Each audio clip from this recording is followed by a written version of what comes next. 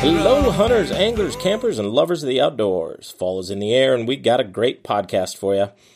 For many of us, late September means hunting, but out in the Black Hills, the August rumble of the Sturgis Motorcycle Rally has been replaced by the rumble of 1,000 or more furry critters. We're going to go talk to a couple people who are intimately involved with the big event in Custer State Park. And remember, the South Dakota GFP Podcast and Blast is brought to you by you. Hunters and angler license dollars allow game fish and parks to do outreach such as this and a billion other things. How can time fly and just pass by without saying hi to me? How can time fly and just pass by without saying bye to me? Yeah. All right, welcome to the latest installation of the South Dakota GFP Podcast and Blast. New name, I just named that myself. Today we're in awesome Custer State Park, and I'm with a guy who might have the coolest job in the state, Chad Kramer. Chad Kramer looks probably more like his job than any other person in the world. Chad, you are the bison herd manager for Custer State Park, right? Correct. That's the correct title. If I was going to pick out a bison herd manager out of a giant crowd, Chad Kramer would be the guy. If you've ever been to the Roundup and you've seen people riding horseback and chasing buffalo, I guarantee you know who this guy is. So thanks for taking your time. I know this is a laid-back time of year and you don't have anything going on, but thanks for squeezing me in here. So you gave me your title, Chad.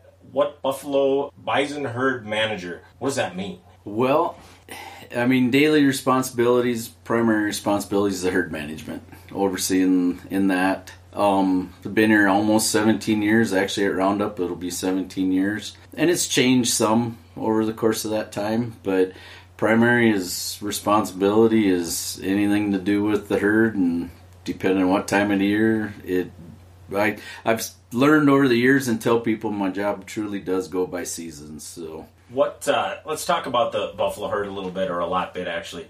How many buffalo we got? How many head of buffalo we got in Custer State Park right now? We'll be about 1,250 to 1,300 this year, depending on the calf crop. And that has been built up from the last few years? It has. Actually, when I first started, we were because of a drought period we were downsizing the numbers.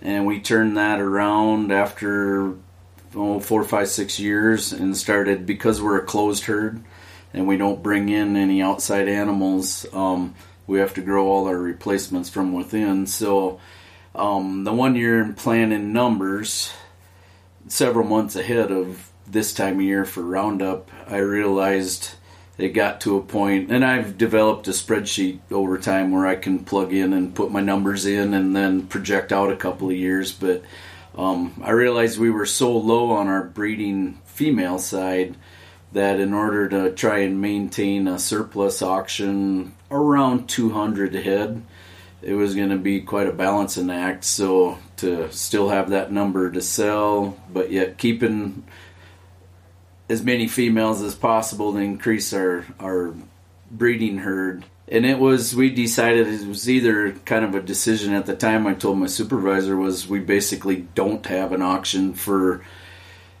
2 to 3 years, or we spread it out over a 5 to 6 year period, right. Which I knew that's the way we'd look at it, and that's the way we went. Well, just between the sex ratio and the calf crop each year, and then throwing another couple dry years in there, we just haven't gotten it quite back up to the quote normal level. So right. We're close. We should be there this year now.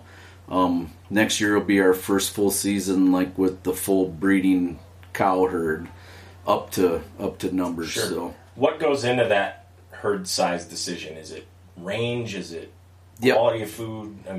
No, it's actually all of it. We over the years they put together a program where we're monitoring range condition, and then in our resource plan we have so many animal units allotted to each species. So our biggest users are the bison and the elk herd. Sure. But deer, pronghorn, and all that's included in that planning. And so we'll use that, and also we use precipitation data. So we have a weather station at the Wildlife Visitor Center, which is more of our range area. Sure. That we've got monthly precept data from 1982, I believe, is when they started. So we'll use a 2-year moving mean with that precept data and look at what, and our water year runs October through September. So we'll look at that data and then determine, using current forage condition, kind of where we're going to project the numbers for next year. And we don't stick exactly to it. Right. But we have used it to make some decisions 2 to 3 times, I would say, where it certainly assisted in making that decision on whether we're going to increase the herd or have to drop it a little. And, 2012 was real dry, so the driest I've seen yet, even out of that drought period initially. So it was just kind of a drop for that one season, and then it came back. So, we've had years where it says just on the data we should be at 82% of normal herd size. What's the normal herd size? 960 animals. So I forget exactly what the animal units are, but number of head, that's what the number of head is. So we don't stick exactly to we've got to be this many, but it's I said you're still making your best guesstimate because you're anticipating how much moisture you're going to get next year and what the growing condition is going to be. So you use the data you got to try and do the best guess you can for next season. Cool. So we got the annual Buffalo Roundup coming up next week. No big deal. No pressure on you or anything. Before we get to that, let's talk about a year in the life of a buffalo. And I'm not going to use bison, even though I know that's the right term. Everybody comes for the buffalo, right? Starting with the winter, when the snow starts flying, what's your focus? What are the critters doing? Well, this time of year when we get into fall and winter, actually is the busiest time. So beginning in early September when we're staging the herd for the roundup event itself, and then within the following month we're going to work the herd. We've changed that a couple different ways over the years, and kind of depends on how the season is and the calendar and such when we're handling and how we're handling. For the most part, it's just once a year. The entire herd goes through once a year, and then they're back out until the next season. So after roundup, working, then we have the hunts that we do. We have the non-trophy, which are a meat type hunt. Those animals are sorted off at the roundup and held in a separate area nearby the corrals. They're on a little over 2,000 acres. They're a half-day hunt. The hunter can come in, we go out, guide them, and pretty much out of that group, they get to take their choice, and we'll field dress it, bring it back to the corral for them, and send them on their way. Sure. So I've got that thrown in the middle, and then we have our live auction, which is in late November. Several changes to that process in the last 3 years that has made it a little easier on both the animals and staff. And then I go into the trophy hunts right at Thanksgiving time for about 5 to 6 weeks, guiding those. And of course, those are where we're looking for 10-year-old or older bulls, and we guide them. It's a 3-day hunt. We get the majority of them done in 2, but it's locating them is the biggest issue. That because those big old bulls, they scatter over the whole park. So. They're up in the timber and up on the ridges and kind of western. yeah. Some of them you find in with the cow herd, but that's not real typical. Occasionally we do, but usually they're off in bachelor groups or by themselves. And then after the first of the year doing that, we've got some other sales that we've supported in the industry over the years. So Dakota Territory Buffalo Association, which is based out of Rapid City, we have our winter conference and sale up there. We've supported, we've got a couple challenges the association put together over the years. We enter some calves into that, and then attending our national conference.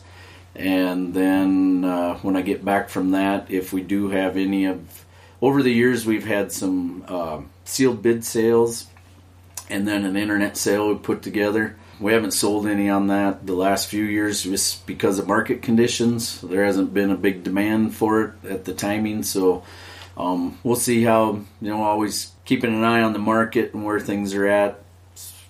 That becomes popular sometimes. Right. Right now it's not, so we're not doing that. But delivery of animals then, and then I kind of hit my office season where it's catching up on all the record keeping, which we do have a database for the herd.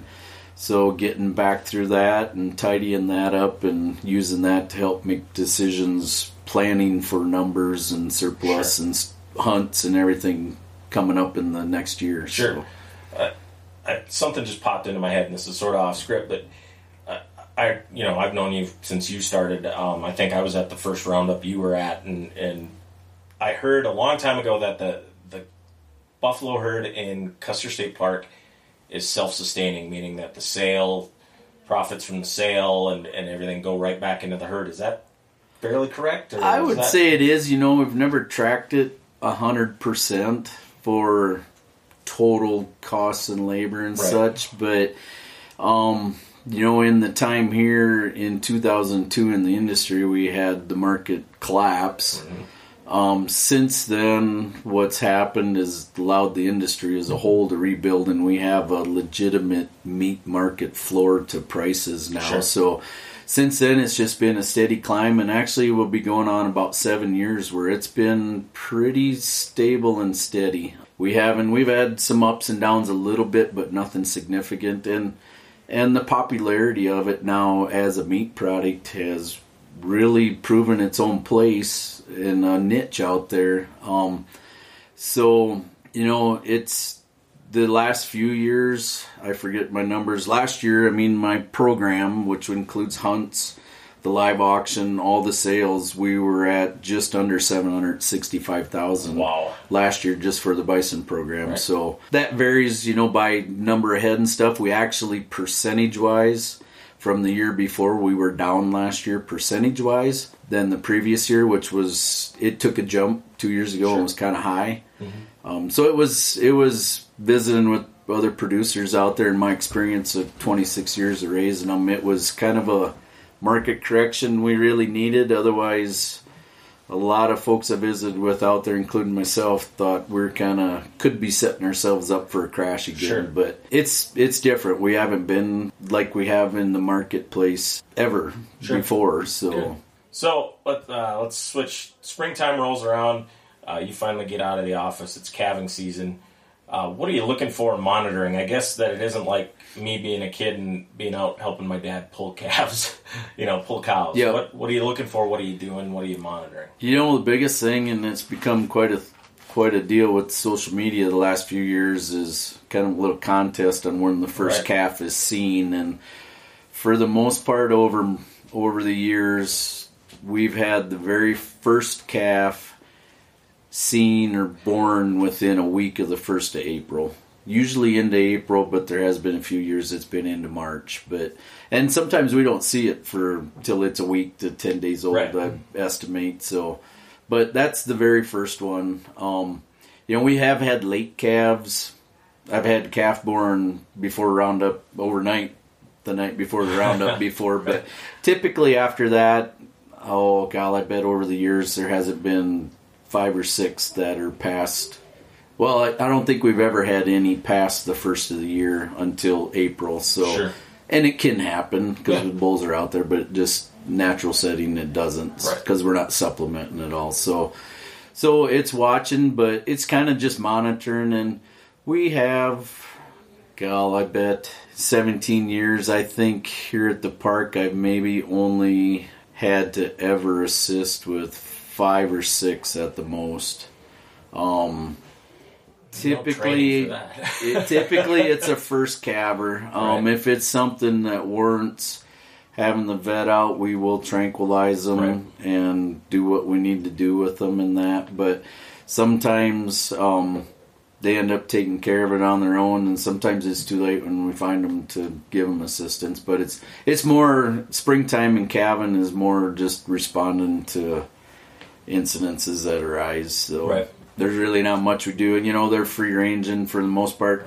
If they're close to the corral, we could try to capture them, but if anything, we're going to tranquilize them and deal with it.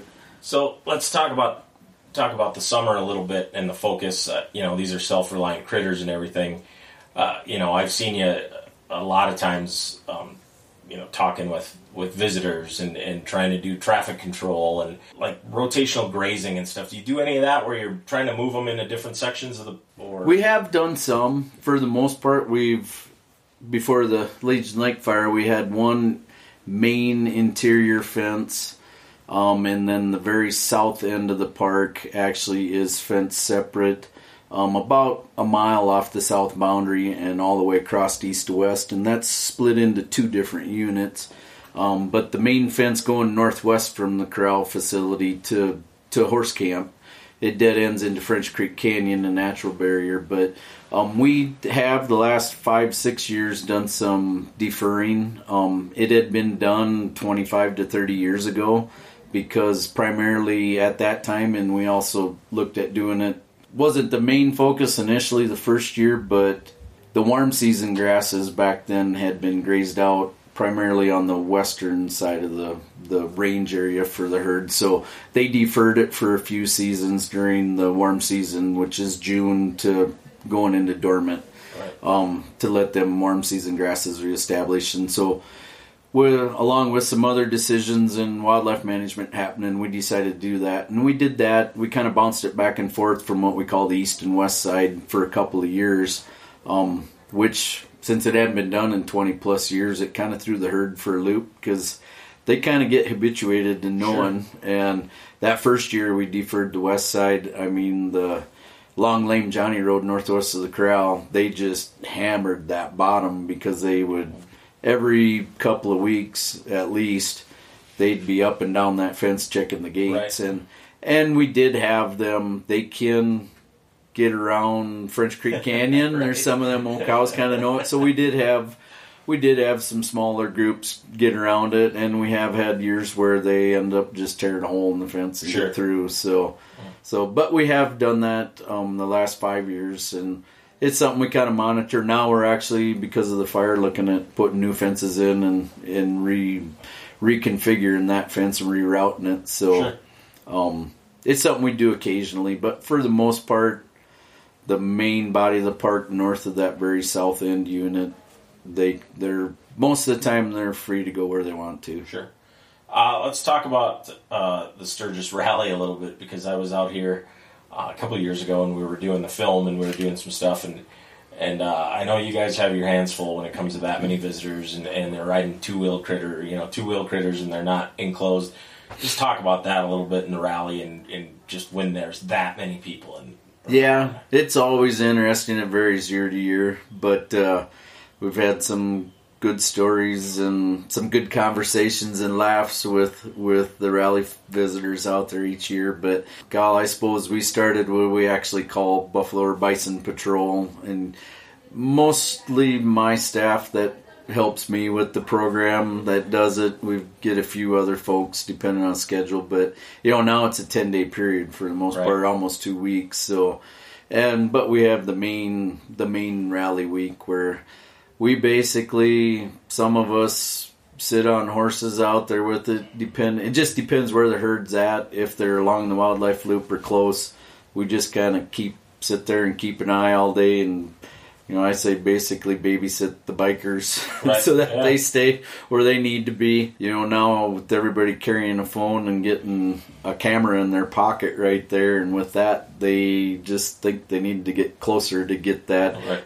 And one thing, when the selfie movement started, I really initially thought, oh, God, here we go. And we've had a few incidences of that, but not as much as I've expected over the years. But it's nice to be out there, visit with the visitors, educate them about the animal. I joke about it when people get talking around that time and asking about it. They said, I get bikers that'll pull up and they'll start asking a few questions. I suppose you're here to keep us from walking out there to pet one or ride one or whatever. And I said, well, we'll just educate, but if you're going to do it, I want to go pet it. I said, just let me get my camera out first. Exactly. So kind of we get a good laugh out of that and stuff. But it is, we get, probably 5-6 years ago, had part of my crew out there, and I got there later in the day, and one gentleman was sitting on the tailgate there, and everybody was minding their own business. bison were kind of bedded down, 20 yards off the road.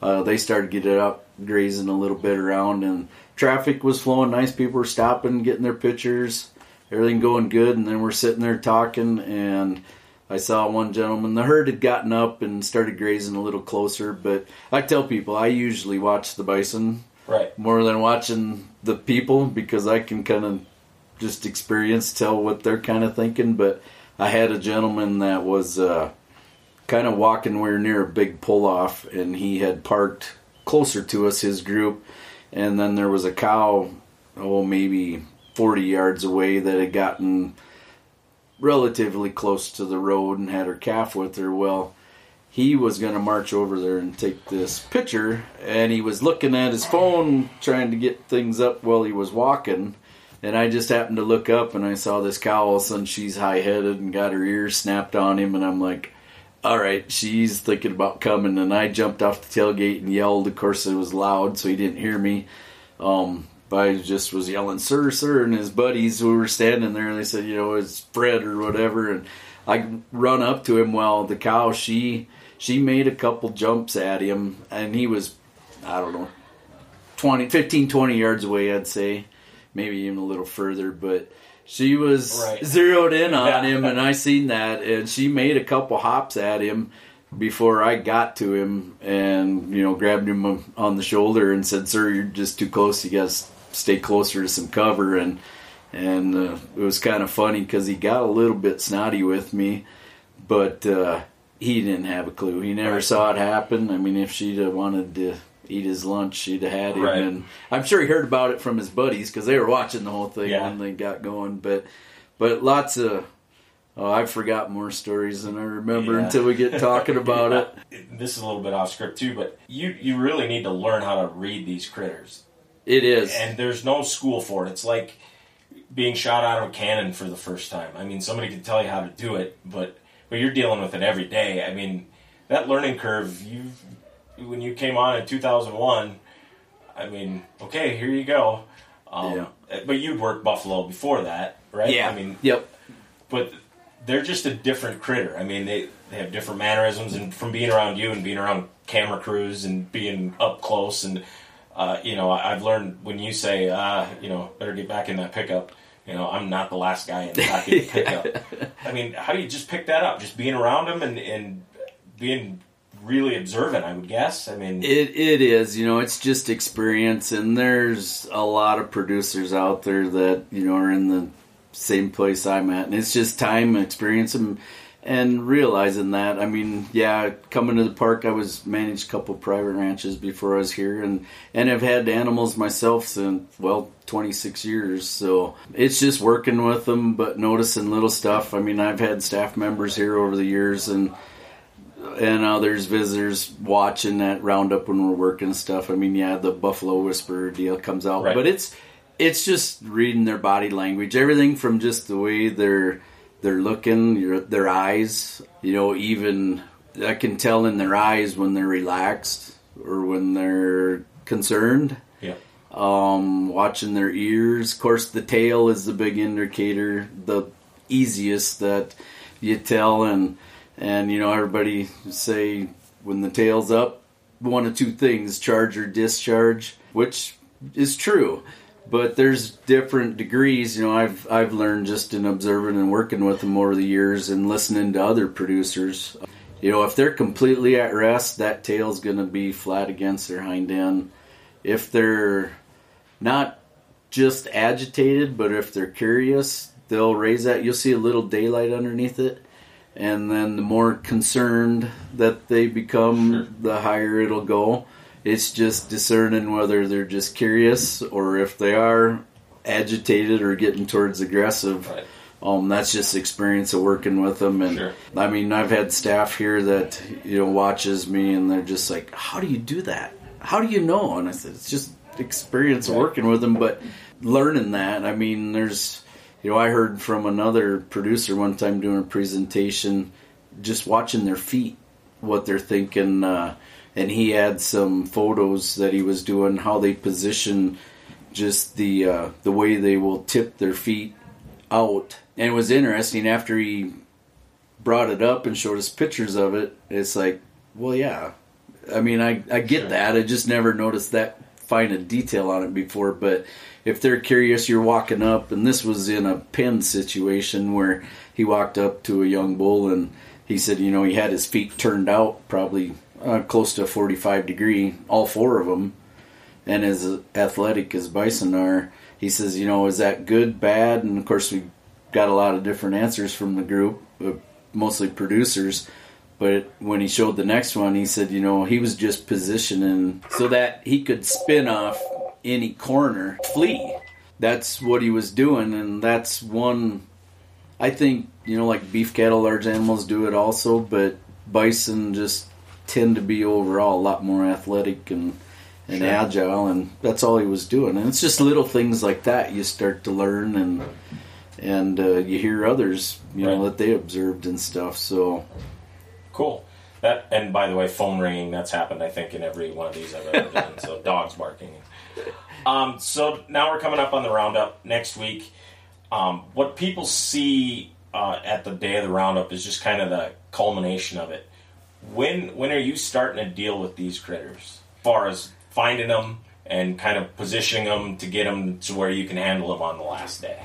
Well, late August, early September, we'll kind of start seeing where the majority of them are grazing or where they're scattered out to, and then usually in early September sometime is when we'll kind of stage them to the south end. So, and some days they're standing right at the gate. Had somebody this morning that didn't really know how it worked and asked about, you know, how do you get them close to the corral and that. We do defer that very south end, usually from mid-June at the latest on. So there's fresh grazing, fresh grass down there that hasn't been grazed. And the old lead cows, they kind of know that. Sure. They get habituated to it. So there's been some years they're literally standing at the gate, or they'll run that fence checking gates to see if it's open before we open them up and move them down there.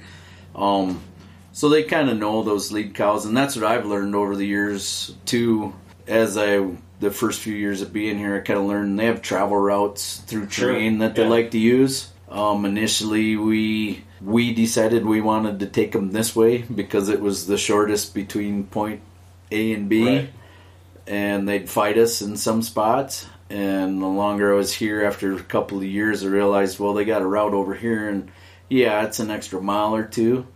But it's not near the fight to just let them go. So it's kind of just keeping an eye on them, keeping them bunched up somewhat and go in the direction you want. Sure. And I've learned, too, over the time of being here, you know what?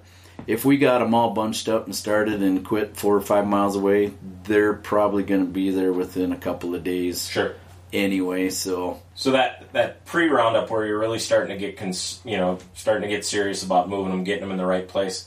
How many horses, horseback riders, you don't really use rigs that much or vehicles that much? No, we've got a few, and we kind of keep that riders? Just to a group of staff, so we'll have 10 to 20 folks that come and help us. And I say there's been years they've been standing at the gate. Right. If we open the gate, they'd be through there. They're within a mile or so north of the corral. And I have had a few years where they've actually been almost all the way up Iron Mountain on the other end of the park. Yep. And depending on how warm it is and stuff, we've taken them all the way, or we've taken them half the way and let them go because they've gotten pretty hot and tired.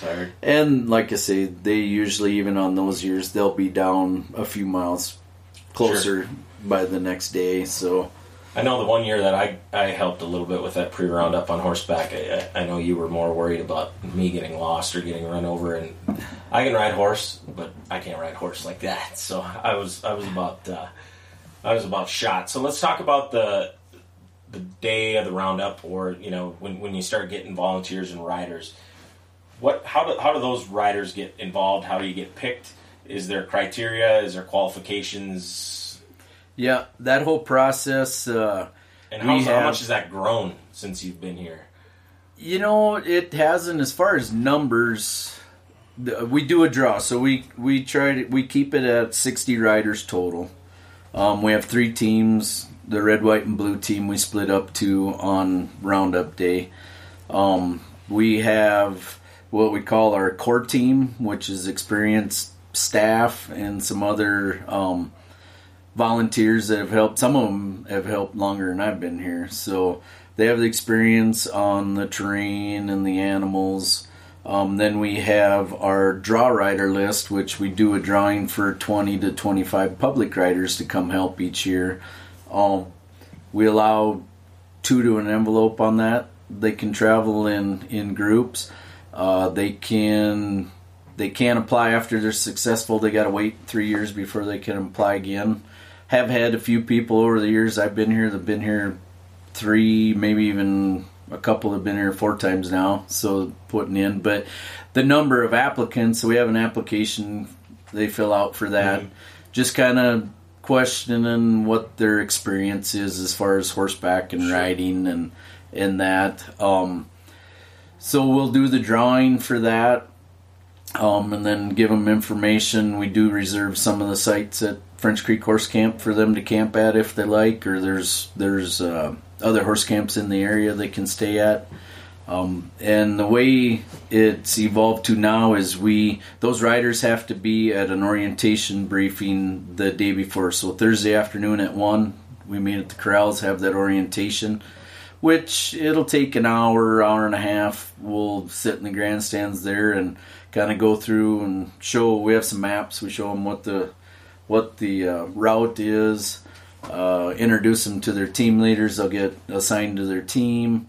We try to pair up. The other group I forgot to mention is we have a invited or a guest group. So that'll come, and that varies.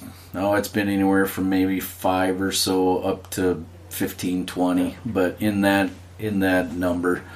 But we'll do that briefing on Thursday afternoon for about an hour, show them what our objectives are, what the route is, get them on their team, and then we actually go out, everybody involved, and do an orientation ride. So we aren't doing any moving, but everybody kind of goes to our main push on Roundup Day. We kind of have 3 stages to it. So we start back at the west fence, which is about a mile west of the corral. Usually the herd is out in that area typically, or majority of it. Each team has a geographical area they're kind of responsible for. And the main objective is to just keep a line with all the team as we go and go for our gates and our traps. So, we've done pretty good.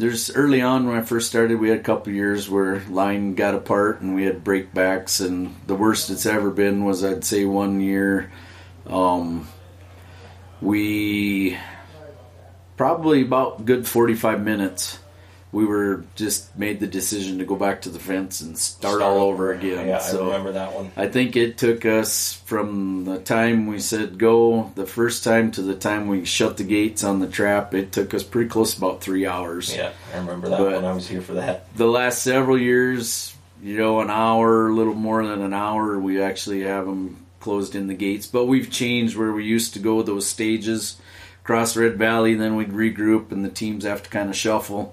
The last 4 to 5 years now, we've kind of kept where, as long as we aren't having any issues with incidences or somebody falling behind, and that, we just kind of keep the pressure on them, keep them together, and swing them basically and go past the south viewing and into the trap. And of course, once we're in the trap, as soon as the horses and the vehicles are in there, we shut the gates, then we're ready for that last push where we actually put them up close to the corral. Right.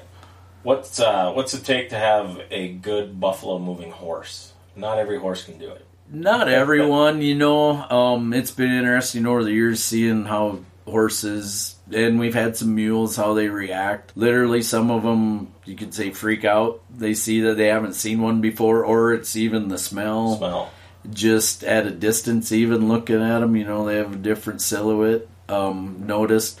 And then other ones that it's no big deal. They could care less. Sure. So I've also seen that with the donkeys over the years. I've seen horses that have never seen donkeys before, and they see them donkeys and they think, what is that? They're going to eat them. So, but in our briefing, we go through all that kind of stuff. And the thing I've learned over the years here, and we've had it a few times where I've had draw riders that actually on Roundup morning will bow out because their horse or their mount has acted like they've never acted before. And a lot of it is the excitement of it. I mean, my horse that I ride now, oh golly, I've been riding him for almost 15 years, good 10 years. He's the only one I've rode the last 10, but he gets all fired up. He knows what's coming.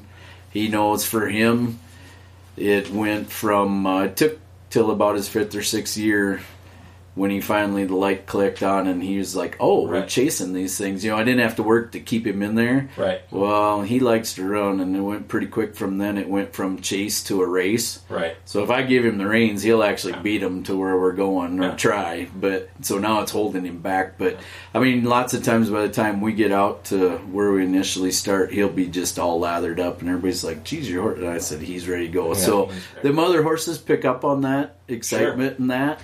And so we have had a few that I had a gentleman, it's probably been 6 or 7 years ago, that came roundup morning. He did the orientation ride the day before and stuff, wasn't having any issues that morning. He got there, we did the briefing, and he came up and he says, he played polo with him. He said he rode 4 days a week. And in the summertime, they were playing polo a few times a week. And he says, he's acting like he never has before. Right. So I don't think I'm going to stick this out, and that's what we want. We don't want anybody to get hurt. That's the last thing we want. I haven't ever had to tell anybody yet that, no, you can't do this from what I've seen. Had some people ask and give them, pointers on what they should try and do. But we have had a few that have graciously bowed out of it. That's what smart, we want. Right? Yeah. I never thought of it, but you were talking about your horse, and and for as many roundups as I've been through with tourism and with game fish, I mean, I'd like it to my hunting dogs.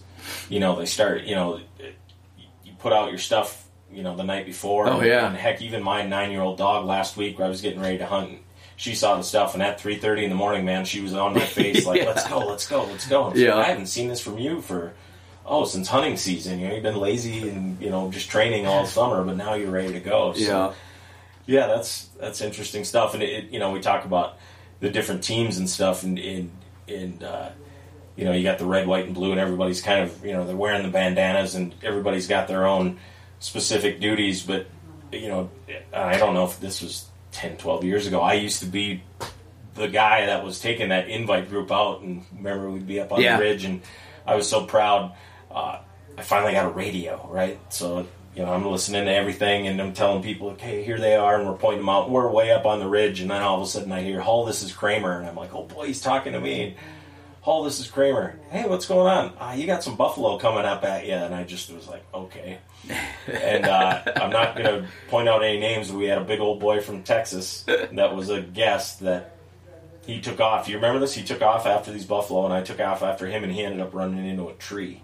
You remember that? I don't remember that one. Yeah, it was probably, oh man, yeah.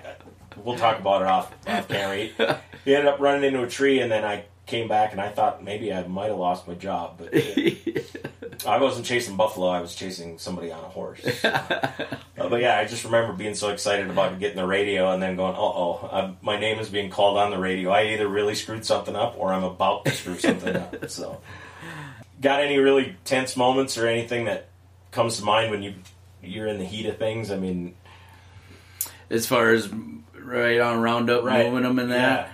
Yeah, there's been a number of them, and it's usually with their mount not acting like they have. I mean, kind of one of the classic always comes to mind is we had a lady from Texas one year actually riding a very nice mule, but he, and she said, after things started happening, she said that, they throw beginners on. He'd been around buffalo and that. She'd done large trail ride, few hundred people, horses and trail rides and such, but he just picked up on that excitement and he just wanted to run.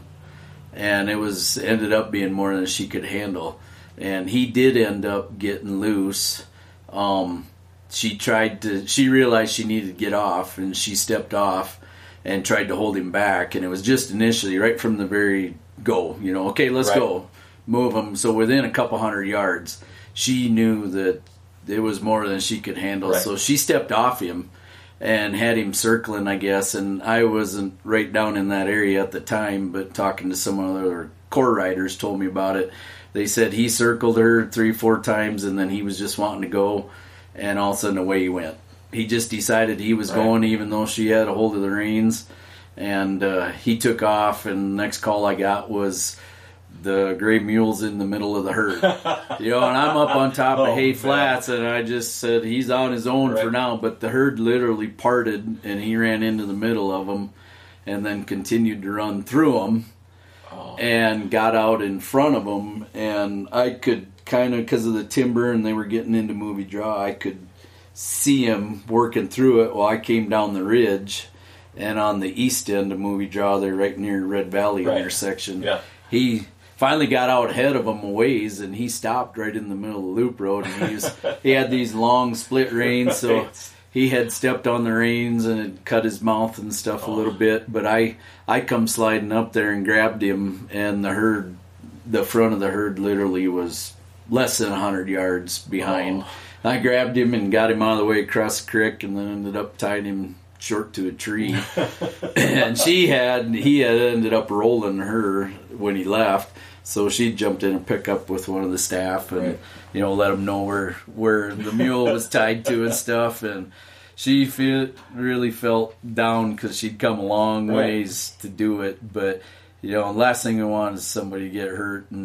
And we've had that's the biggest one. I mean, there's been a number of them over the years, and especially when the one year that we started Back to the Fence, I think was my second or probably third year, that got real western that year, because once we lost our line and they found between it and the timber and terrain and stuff, we had buffalo and riders going every direction, and we just finally, after 5 or 10 minutes, said, okay, everybody, back to the fence. We'll let the herd settle down where they're at, get behind them again. We're just going to start all over. Yeah, so. I think I recall I might have been with the park superintendent that year in a vehicle, in a rack truck, and we were already back at the fence at that point. I mean, it just fell apart. And that's the worst, or I guess you could say worst year we've had. But I've said too, I don't ever time it because it could jinx it, but I have looked at the watch from when we've said, okay, let's go, and when we've actually got the gates shut. And we've changed, and it depends, on the year and the lead cows. And one other thing I was going to mention was, people, if there are riders that have close calls or issues with their horse and stuff, after the fact, in a day or two, I'll get other friends and riders that help me say, oh, did you see so-and-so had trouble with their horse? And I said, unless it's right in front of me, I don't. Right. I'm. What I watch is the whole herd dynamic. Right. So where I've got holes, where my team members are, if we're keeping people spaced pretty evenly, or where trucks are at, where we're at along the route, the terrain, because I've kind of learned areas they'll pressure to try and sneak away if we don't have somebody there. So that's what I'm kind of watching, is that whole dynamic, what the herd's doing, and watching for lead cows that are either looking, if we're close and just walking, they're looking for a gap. And I've seen it happen where all of a sudden, okay, this group of riders up in front, if that certain gap gets 50, 100 yards or whatever, all of a sudden there's one, she'll try to make a bust for it. So that's kind of what I'm watching on that day. Of course, if somebody's out where they're not supposed to be, we'll let them know on that, or try to get them. So that's kind of what I'm always watching for on that day. So just to try and hold it together. Right. So once we got the buffalo in the corrals, what's going on? How many people do we got typically working those buffalo, and what are they doing? We'll do the group that afternoon after roundup, show the visitors, what we're doing. And then, like I say, it's varied year to year whether we do it the following week or we've actually held them about a month a few years too and worked them later. But what we're doing, it takes about a couple dozen staff to man all the positions and gates and such in there, and then our crew at the chute that's actually hands-on, whether it's taking genetic samples or our veterinarian pregnancy testing, a couple of us actually physically running the hydraulic squeeze chute. But it'll take upwards of about 24 people to get that done. And then if we're sorting off, depending on the day, we're sorting the surplus, the sale animals off and penning them. Sure. That's changed a little bit because 3 years ago we went to the video format for the auction. Mm-hmm. So I'm actually penning them as we work them so that we can get some video and photos of them immediately following. So we have that available to post online and let potential buyers look at those. Sure. And along with the data we collect, weights and pregnancy status and such. So it's changed a little bit. It takes a few more people in that regards. But it's primary for herd management. Like I say, it's the one time a year we handle them, do a health check. We have them all individually ID'd. We have a database. We track weights. Ear tags? We will ear tag the sale ones. Yep. I do have. There's a small group. Well, it varies. It's varied anywhere from about 50 to 75 head. But 16 years ago, we started tracking some for a family social study that we're kind of watching. And previous to that, we used to wean all the calves, at least for a 4 to 6 week period. We discontinued doing that, so the only thing now that we wean is the calves that we sell. Okay. So the calves, the rest of the herd calves, go right back out with the cow herd, and we let the cow naturally wean them. Sure. And what we had before was our herd structure was based on age cohorts, because weaning that calf even for 4 to 6 weeks breaks that social bond with the mother, and it's more so on the female, the matriarch side. So we allowed the family structure to reestablish, and so I've got some that we've ID'd over the years, and we'll put an ear tag in, and so I know that brown. We started out the first couple of years with red tags until I found some brown ones that weren't as noticeable. So I've got a few red tags out there yet, but most of them are brown colored now, and so I know brown 50 is the daughter or granddaughter of brown 30 and stuff like that. And we've kind of tracked that just to see how that structure is reestablished. So then we start getting upwards in too many numbers. I'll look back to, and we basically want the female calves. The bulls we don't care for. So, I haven't looked at the data in a while, but I'd say I've got 3 to 4 cows out there that have probably 5+ female offspring that have remained in the herd and had their offspring now too. So just kind of tracking that. So and you're branding, right? Yep, we brand the calves with the year that they're born. They get a number. So this year they'll get an 8. And then an S below it on the left hip. Sure. Or, excuse me, right hip. Right hip. And that's just for age. That's the registered state brand for Custer Park. So. Right. The history of the buffalo in South Dakota is pretty iconic. Scotty Phillips and the Custer State Park herd and the Wind Cave herd and just that history. What about the genetics of this herd? I mean, what makes it so special? Is it it was one of the last kind of strongholds of the buffalo, or kind of came. It was, yep. The original 26 animals or 36 animals, came from the Scotty Phillip herd estate in 1914, and at that time the estate was settling out. The state ended up buying them and bringing them back. The origins of those animals came from the Fred Dupree herd, which was up on the South Dakota-North Dakota border, so which originated from some wild calves that were caught in the late 1880s and 90s. So we do have one of the most genetically diverse herds, and with our auction and surplus, we have the longest annual production sale basically of bison in the world. So beginning in 1966. So there's that long history, and at the time until the last, I'd say 20 to 25 years, the park auction, because of the time of season, it's relatively early in the you could say buffalo sale season.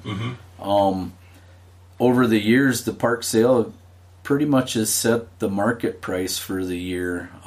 After the collapse in '02, for several years, I saw where it didn't influence it as much because it really collapsed and folks took what they could get for them. So that has influenced what the buffalo market is over the years. So I've seen that, like I say, change a little bit more, and it is now. I mean, when I got started, I know when I first got interested in the animals, and you'd ask existing producers, which there wasn't near as many of. This is in the early 1990s.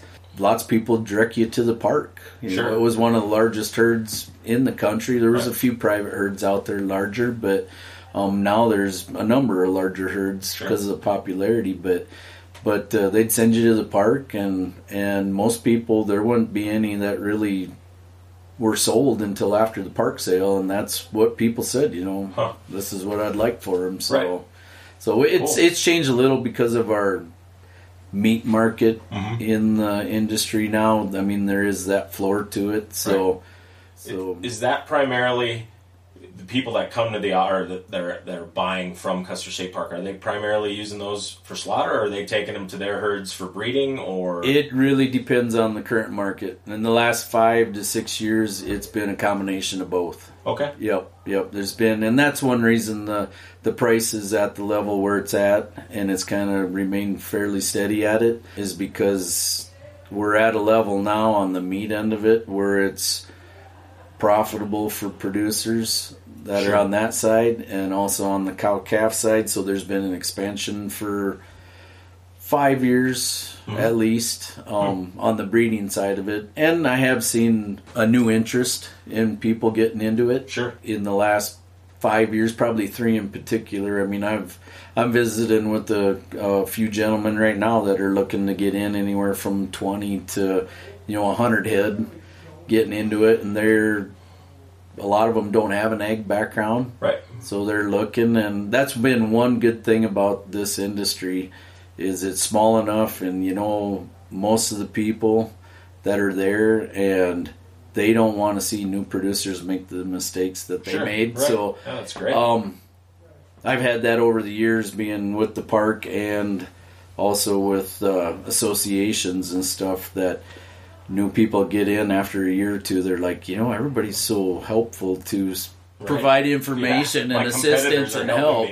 So, which you don't find in a lot of business, but it's, we want to see the animal succeed, and we want to see producers succeed to see it expanding. Yeah, really cool. So we're going to shift gears here a little bit and talk a little bit about range management, but briefly about the fire that we had. And I know one of your duties is being a lead dog, and when there's a fire, you're out on the line with a lot of the employees here. How did I know we lost some critters, and the burros were probably the lead story there, and for for good reason. But those buffalo, I mean, did they smell it and they're going, the wind's blowing and they're going innate, or just within them they're going, we're going this way because the wind's coming this way and I can smell danger? Or it had been interesting to see during the daylight what they actually did, because talking to one of the fire FMO division bosses out there the next day, he said before sundown that day they were a few miles north of, he said several hundred, so I think a majority of the herd, they were a couple miles north of the corrals there, but they were kind of heading southeast. And they found them the next morning. They were about a mile north of that area. So knowing the area that they were at, and we ended up with about 10 animals impacted that we had to cull because of their burns, or there was a couple because of eye issues. They were going blind from the heat and smoke and that. But I don't know. I've had a lot of people ask, how did they get by around it? And there is a prairie dog town way out on the fence in that area, not huge, that would have provided some from watching the fire that night and knowing the terrain where there were some prairie dog towns that hit. I mean, it definitely, the flames laid down and stuff, but with that wind it did burn across it, even though the grass was only 3 inches tall or less, I noticed, but it definitely, the flame went down and would provide a hole. in the wall of flame. But I don't know. I've had some other people ask, and one theory that came to mind was if they were in an area where there was a flame length 5 to 10 feet tall, which there was during the fire. If they decided to run through it, the first ones would be impacted by the flames. But if just the traffic through the flames is going to knock it down, right. And basically I said, it'd create a black gate in this wall of flame. I don't know. That's one theory I've thought of. I don't know if that's what happened and how it all came to be. It would have been interesting. I visited with some other producers in Kansas and Oklahoma that were involved in them fires a few years ago, and they did see one did see a smaller group of animals go stand in a prairie dog town in the smoke, as the fire burned around them and stuff. So I don't know. It'd be interesting to know how they reacted, but because it was at nighttime, I don't know for sure. That might be the first. I've known you 20 years. That might be the first buffalo-related question I almost stumped you on. Going on about the fire, I know you live close by and your ranch was affected too. You guys bounced back pretty good. I mean, we did actually. Out of any livestock producer out there affected our personal herd, and we leased some property just to the east of the park. We were impacted the greatest out of anybody. Because of their injuries and that, we basically almost culled 50% of them. My cow herd that I had, we had some yearlings, out there also, but the cow herd, my core cow herd, I went from 34 head of cows to having 6 left. So it impacted us quite a bit. And that's one of the questions we were just talking about, how they reacted. I wasn't out there because in the fire training I've done, I wasn't going to go put myself in that position. Right. Not knowing, but similar terrain, same type of fuel, grasses and that. The next morning when I went out I didn't know if I'd have them laying dead or if they'd even be there. I mean, the one side we have barbed wire fence on it, which they easily could have ran through and got out of. They didn't. So I had no idea what I was going to find that next morning, but they all were in the pasture. Some burnt pretty severe that we ended up having to euthanize. Took us total to catch them all 5 days to get them all corralled and moved to a neighboring ranch, which I'm good friends with and very appreciative because they dropped everything for 4 to 5 days and helped me catch them and transport them and then work them, get them through. And we had a local veterinarian that we used come and treat them and that. We initially euthanized 11 of them because of their injuries right away. So primarily burns. Some of them we had 4 of them, I think, because of eyes. They were going blind. But we're bouncing back from that and hoping to buy animals this fall and that and expand back to it. So I bet between your home and here, you're probably pretty good at building fence again.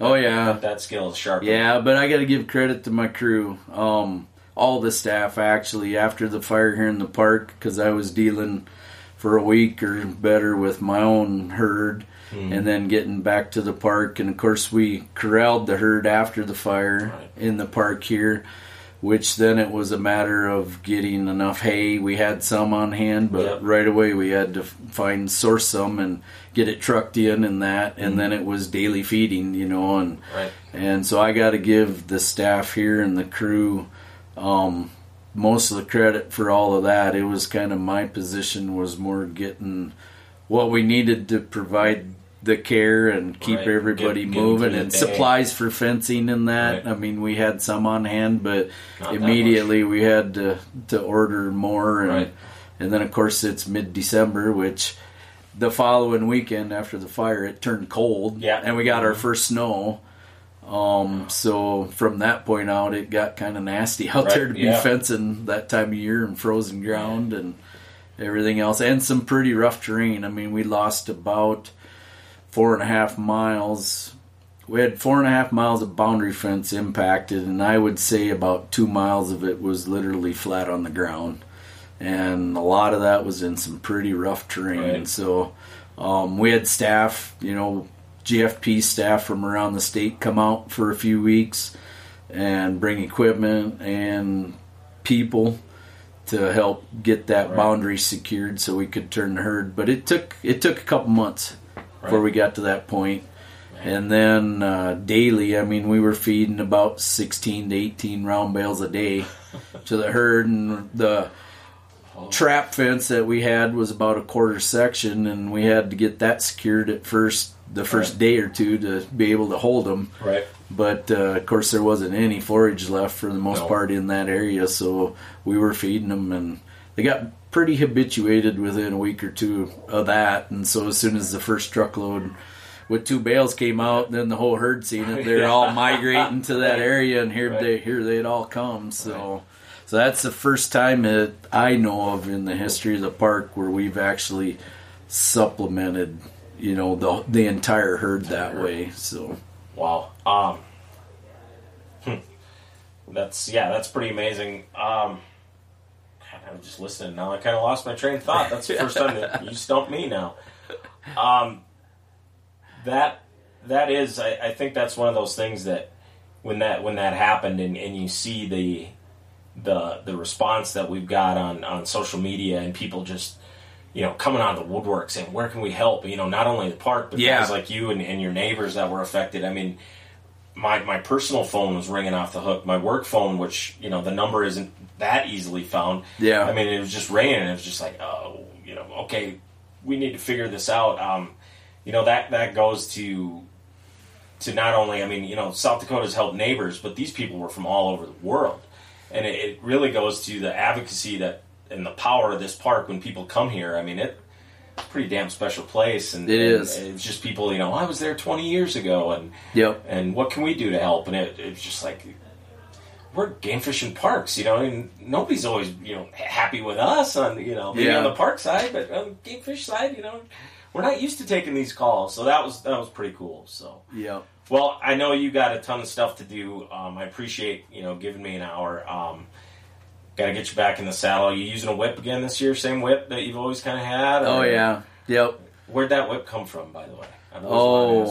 The one I've got right now I've used the last several years or 10 years or more. Actually found, had a gentleman, I can't remember, he's from Georgia, I believe, that makes their nylon stock whip, right, is what they are. But yeah, I found a few sources over the years. Right. But learned a lot about whips since I've been here too. So good stuff, Kramer. I appreciate it. Chad Kramer, Bison herd manager. I'll use Buffalo herd manager. Next week, or actually at end of the month. What's the actual date of the roundup? 28th. Friday, September 28th. It's on a bucket list if you haven't seen it. Come out to the park. Come early. Get in line. Spend the day. Spend the day. It is worth it. I've seen it probably 15 times, and every time I'm here, I just get blown away. But I guarantee you'll be able to put the face with the voice. He'll be out there leading the charge. He looks like a Buffalo cowboy. So Kramer, I appreciate it. Thanks for your time. Please say hi to your family. Hey, my pleasure. How can time fly and just pass by without saying hi to me? How can time fly and just pass by without saying bye to me? Yeah. Hi, this is Thea Miller-Ryan at the Outdoor Campus. I had a little trouble getting to work this morning. I drive a little tiny Prius C, and I know that sounds kind of granola-y, but it's a little bit too low to get into the park today because we are flooded. Flooding means a lot of things for us out here. It means that we have to cancel a few classes because the ground gets really saturated. And it also means that there's a lot of water in the park. And so we're either really quiet because there's nobody coming in here, or we're really busy because everybody wants to come and see the flooding. So we've got a lot of bridges underwater, and a lot of our playscape is underwater. The building, luckily, it doesn't get any water in it. Yay! But it's not the same. The same can't be said for the sheds that are outside. So Sandy Richter, who is our naturalist here, she and I put on a pair of boots this morning and went outside and checked it out. And I have Sandy with me here because we saw some really neat things that are nature-y that have to do with flooding. Hey, Sandy. Hello. Hey, one of the coolest things I saw when I was out there is there's so many hawks flying over. I know that we noticed it and talked about it, but tell our listeners about why there were so many hawks. So when we have that much rain, a lot of the animals who have their homes on lower levels, being either in the grassy areas or in holes underground, those areas got flooded as well. And so those animals are kind of a little stranded and left without a home. They are hanging out in uncharted area, wet and cold and just kind of miserable, which is a perfect time for a hawk to dive in for some lunch. So it's almost like a hawk buffet, isn't it? Just about. Yeah. It was really interesting to see that many hawks out and about. And then as we were walking around outside, stomping through a few puddles, Sandy had on bigger boots, the ones that go up higher. The waders. The waders, yeah. And then I did, so she could go a little further out into the water. While we were walking around out there, both of us looked down because we saw stuff moving in the water. And there were worms everywhere. That is like a fisherman's dream come true. I remember we'd go out and look in the puddles when I was a kid and catch night crawlers. My neighbor would pay me a penny a night crawler so he could go fishing. But tell us a little bit, give us a little story about the night crawlers that we saw out there this morning. What were they doing and how did they survive? So it almost looked like the worms were kind of swimming in the water today, and we were probably walking through 6 or 8 inch water over by the nature playscape, and I saw this worm going down the trail. I was able to pick it up and notice that it had a lot of mucus on its skin. Usually when you think of worms in water, you think of drowning worms. But I believe that the mucus on the skin helped protect him so that he didn't drown, so to speak, until he could get to higher ground. That is cool. Now, when I saw Sandy pick up the worm, this big string of slimy, snotty, gross came off it, which made me go, ooh, and it made Sandy go, cool. So we did decide to rescue the worm, just in case any of you are worried that we are not nice people. We did put it in the raised flower bed, right? Correct. So yes. It's up on higher ground. On higher ground. But there are a lot of worms out here. Anybody who has a pair of waders and wants to get some worms for their fishing this weekend, this is a great place to come. However, we're not recommending people come out here with little kids right now.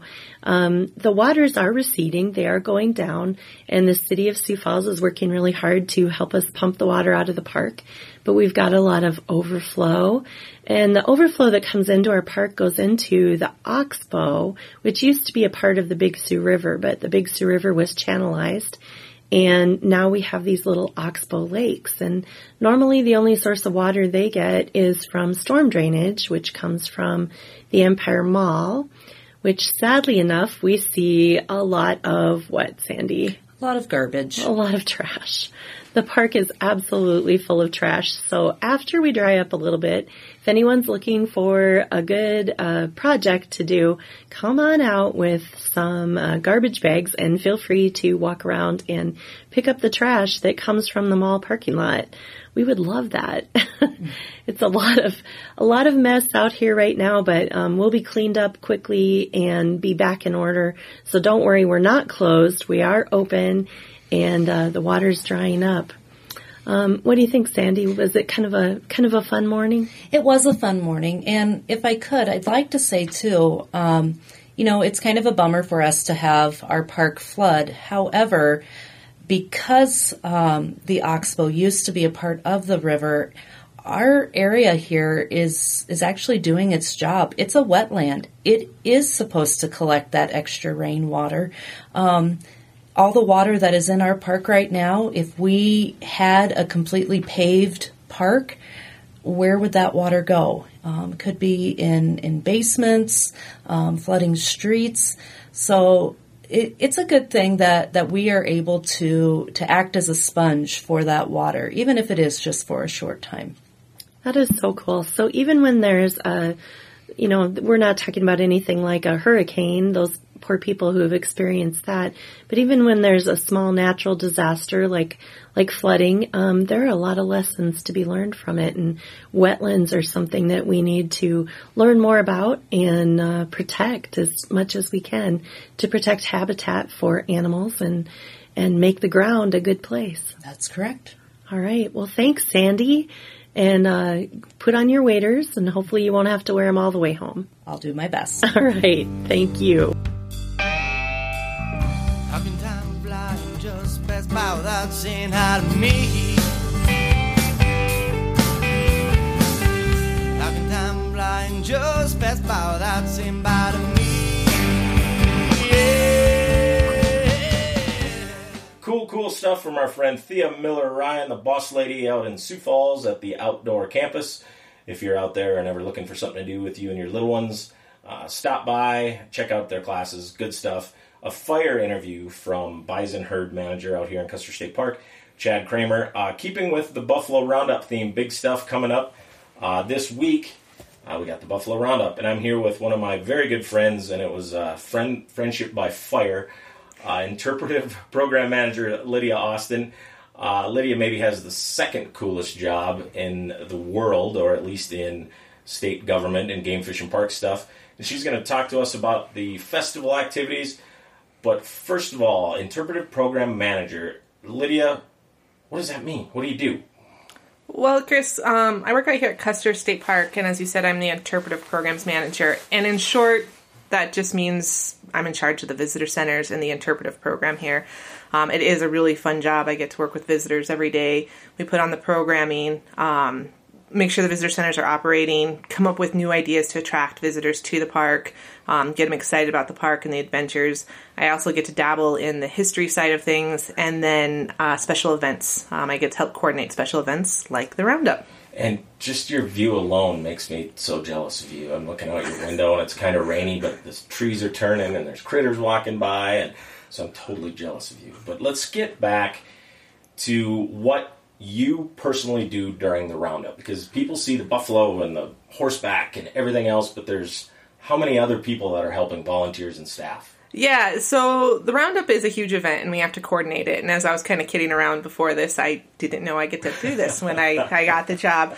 But on average, there's probably about 180 staff, volunteers that make this operational just for Friday's event. And we kick off with the Arts Festival for that Thursday, Friday, and Saturday as well. So it's coordinating all of them, making sure everyone's fed, making sure we cover everything, making sure visitors have the information, the brochures, the podcasts, the information like that, and making sure it's a well-oiled machine. So, and yet you still have a smile on your face. Yes. Lots of caffeine. So what are you doing personally? Like during the Roundup this year, what do you get to do? The one year we got to help with the film, and we were up at 4 o'clock in the morning, parked up in the middle of nowhere with our film crew. What are you doing this year? Yeah, so we did get to help with the film that plays the visitor center, and lo and behold, that was the latest I got to sleep in. Now I'm usually up about 2 in the morning. And so what I do is, first of all, coordinate the Arts Festival. So make sure we have the bands, the music, the events, the special activities coming in. Then on Roundup Day, I coordinate all the staff getting down there. So at 2 in the morning, I'm lining up vehicles, checking and making sure everyone's there, getting all their lunches in their vehicles. And then we take off about 4 that morning down to the parking areas. Then I get the fun job. I get to go play with the media. That's my little break, actually, is to get to go talk with the media, drive them out there with the vehicles. And then after that, I'm either working with the Buffalo, which I will be doing this year, or going back up to Arts Festival. And so this year, I get to help out with the Buffalo, and we'll do that till about 3, and then back up to Arts Festival to break down about 6 o'clock and go home about 9 or 10 that night. Awesome. So, yeah. Awesome. It's it really is amazing. I mean, I did a lot of them with tourism. I did a lot of the Roundups, and I was on that committee. But to see it from the game fish side, the park side of it, I don't know how you do it, so I'll just leave it at that. So let's talk a little bit about the Arts Festival itself. It starts Thursday? Yep, Thursday at 10. Thursday at 10. How many vendors are you expecting? This year, we're actually expecting quite a few. I think we're up to 120 spots for vendors. And so it's getting bigger. And the demand was high for the vendors this year. So that was really fun. to have. And then we have the Big Top, like we always do. And so that Thursday, Friday, and Saturday back up, we're like 10 to 4 about each day. And we provide vendors where people can go see things made in South Dakota, things made out west, and just kind of great time to go Christmas shopping. Personally, that's what I do. Right. And then like a lot of good food. The resorts will have their food there, but you have a lot of people bring up things like canned jelly. I tried jalapeno jelly last year, which was really good. A couple years ago. Yeah, and we do that. But in the middle of all that, we have the Big Top where we have bands going. Get that kind of South Dakota feel where you have the music going, you're walking, you're eating well. And we have a number of good bands this year. We kind of stretched out. We have some from Sheridan, the 2 tracks from Sheridan. Greg Hansen and the Back Doors from Watertown. Some of those good guys are coming out. And then we also have the beer tent again this year. That succeeded really well last year. And so we got more local breweries out. Awesome. And so then we also set up a backyard game area. So we have cornhole, ladders, Jenga. Got a couple of big Jenga sets. So we're going to kind of have that come relax type feel. Celebrate that. So. Sure, you guys start the beer tent when I'm not here. No. That's not by accident.